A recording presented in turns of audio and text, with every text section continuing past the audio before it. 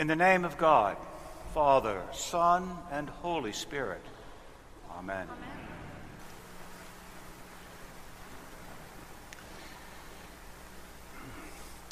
Most of you have not seen me this past week.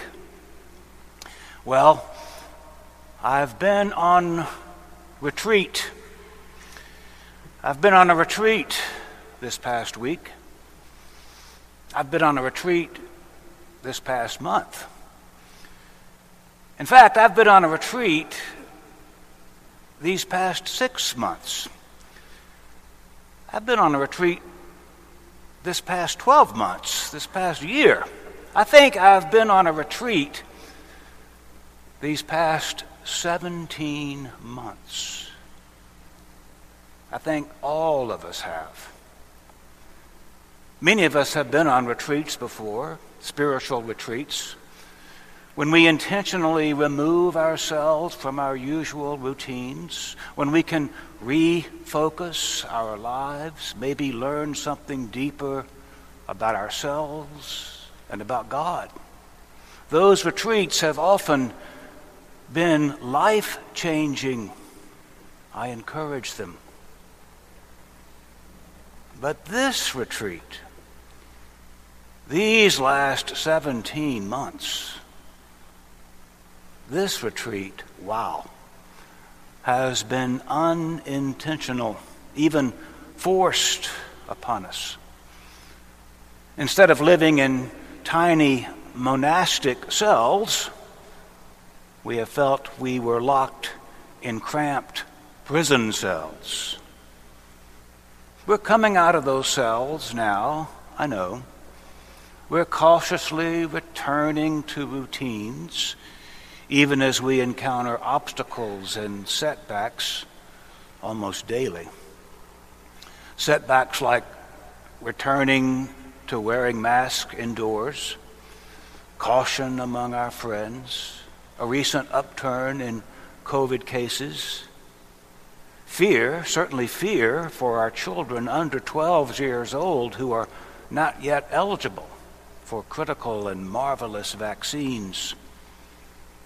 Friends, let me remind you again, vaccines are your friends. Vaccinations are your friends. Hug a vaccine today.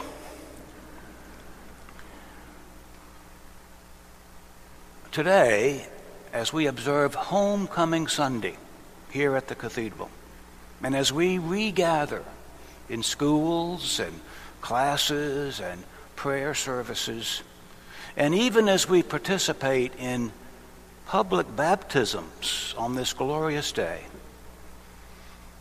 let me review with you some of what I have learned during my long 17-month retreat.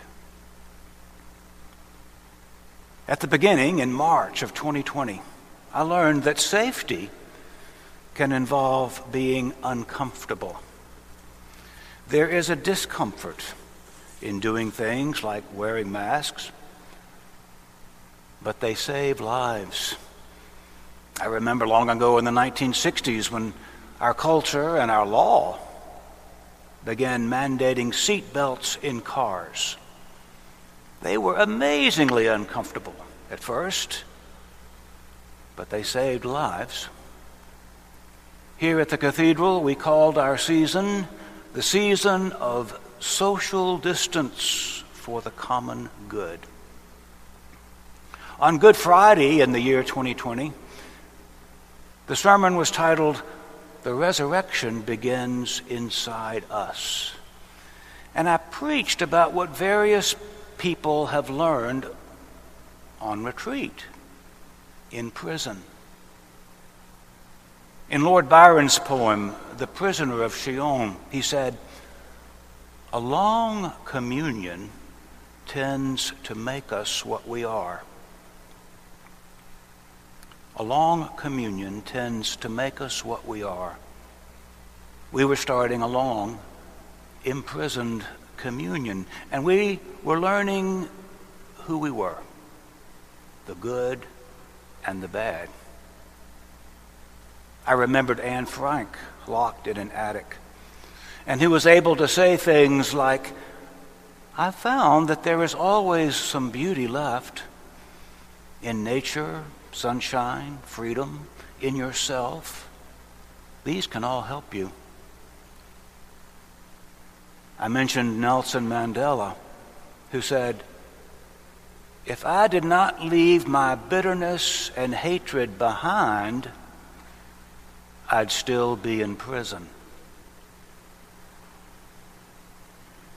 The resurrection begins inside us, and Easter always begins in the darkness. By the summer of 2020, last summer, we were all stuck, and we missed each other. The Cathedral was doing a magnificent job producing online services and live streaming things. But it was clear to most of us that online experiences, as splendid as they might be, are no substitute for actually sitting with each other in church. And so, a year ago, I wrote an article for the Atlanta Journal-Constitution about what essential services are. And I claimed that church services, gatherings of different people in spiritual community, are essential services, especially in a polarized culture. Worshiping God teaches us that we are not the be-all and end-all of life. Our positions and our opinions are not the only good ones around. The opinions of others, some praying right beside us, are part of the community. And when we begin to lose this sense of community, our voices become more random and untethered. I said that when people lose community, we become idiots. When we lose community, we lose the capacity to experience and understand people who are different from us. On my 17-month retreat, I encountered the same demons that I always seem to encounter on retreats. I realized again my own impatience. I have faced it daily.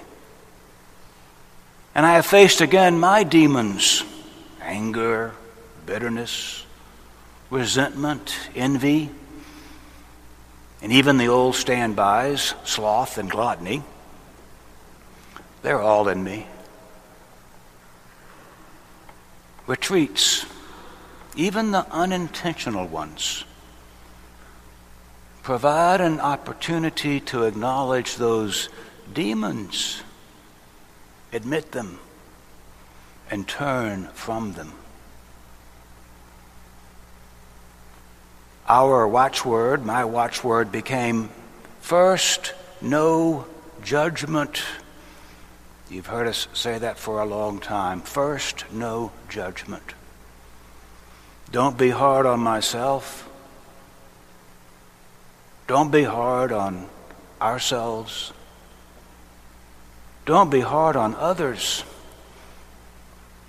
We are all struggling. Today we are baptizing people in a large congregational service for the first time in 17 months.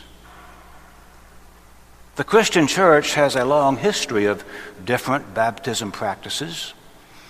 In the past, sometimes the person being baptized took a long 40-day retreat where he or she learned to encounter just those sins that needed to be discarded, turned away from. A healthy baptized person knows and realizes just what he or she is rejecting. And let me review a strange baptism practice. At one time in Christian history, some adults refused to be baptized until they were about to die. Why? Well, because they figured that when they fell back into sin after baptism, they would lose their baptism and it wouldn't be valid. Constantine the Great, for instance, remained a catechumen, unbaptized, until just before he died. It took a while for the Christian tradition to accept that baptism does not make us perfect forever. We are not immune from sin just because we are baptized.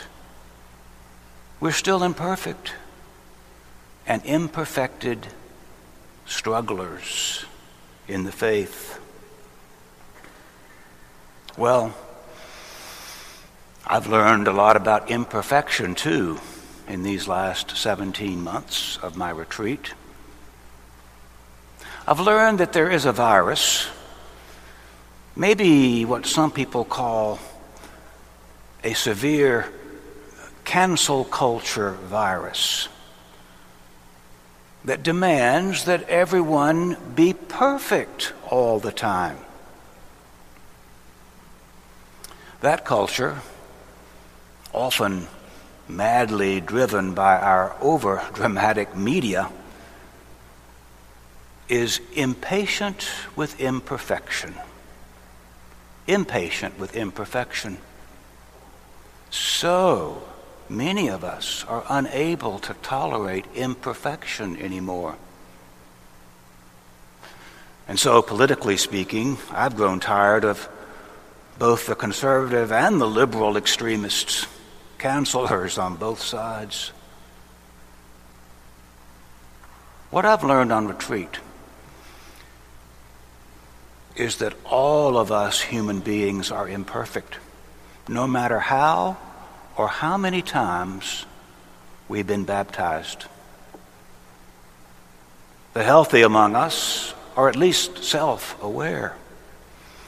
We acknowledge and bewail our shortcomings every week together, and we seek to re-engage life and love over and over again. These baptisms that we celebrate today are the beginnings of a new life, a new process of repentance and renewal. Repentance and renewal. Over and over again. We start a pattern of renewal when we get baptized. We don't simply proclaim each other cleansed for all time. And that's why we all renew our own baptismal vows on these days. All of us together in community. This past January 6th in the year 2021, it was Epiphany. It was a frighteningly hard day in our country. The Sunday afterward was the feast of the baptism of Christ. We remembered Jesus, who said, "Whoever would be great among you must be servant of all." And so on that day, I noted that we worship Jesus, not the Jesus whose name gets posted up on a banner carried by thugs. No, we worship the Jesus who was not distracted by adulation or self-importance as he began his ministry. Today, Jesus shows us the art of paying attention to what needs attention: order and righteousness, grace and truth, self-giving love. On that day, the feast day of the baptism of Christ, we remembered how Jesus began his ministry, and we committed to beginning anew as well. No matter how many times, no matter who we are, no matter how many times we've begun before, no matter how many times we've been born again, the vows of baptism offer us a chance to begin anew, to begin again and again. It's been a long 17-month retreat. Thank you for sharing it with me. Thank you for sharing it even when we've not seen each other, not been able to hug and kiss each other. Thank you for learning with me what I said this past March. On that first day we gathered back together for worship inside this cathedral space. Remember that glorious day? I said, we are meant to practice the encountering of spiritual disease, especially when we take on disciplines and retreats. We're supposed to face the spiritual diseases in our own lives, not avoid them. The way to defeat them is to learn to acknowledge them, even the slightest touch of them, before they grow into more deadly diseases. Our admission and confession is what inoculates us from their larger expressions. And so I urge us then, and I urge us today in community, to bear the pain of each other. Every time we bear another's burden, we are being the vaccine for that other person.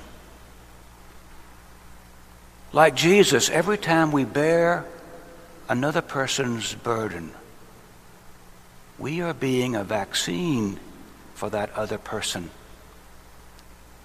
In acknowledging the burdens of that other person, sharing them, we're somehow enabling that person, that body, that system to become healthy. It's a holy miracle. And when we help that other person to be healthy, even just one other person, we are helping the entire world to be healthy. My retreat, our 17-month retreat, is almost over. Oh, I so hope it's almost over. But I also hope I've learned again, over and over, what I was saying at the very beginning in the year 2020. And I repeat it now. In this season of contagion, we sure have discovered a lot of things that are contagious. The coronavirus is contagious for sure. Viruses are contagious. But so are lots of other good things. Peace is contagious. Anxiety is contagious, but so is calm. Fear is contagious, but so is love. And finally, self-knowledge, inner awareness, knowledge of yourself is contagious. The more we realize who we ourselves truly are, the more people around us will realize who they themselves truly are too. Self-awareness is contagious. I said those things 17 months ago, but now, maybe, the end of all our exploring will be to arrive where we started and know the place for the first time. We are coming back home. We're coming back home to ourselves, and I pray in a renewed and enlightened way. We have been on retreat, and it's time to come home. In the renewal of our baptismal vows, and in the renewal of our hope of resurrection, homecoming 2021 is begun. Happy homecoming. Amen.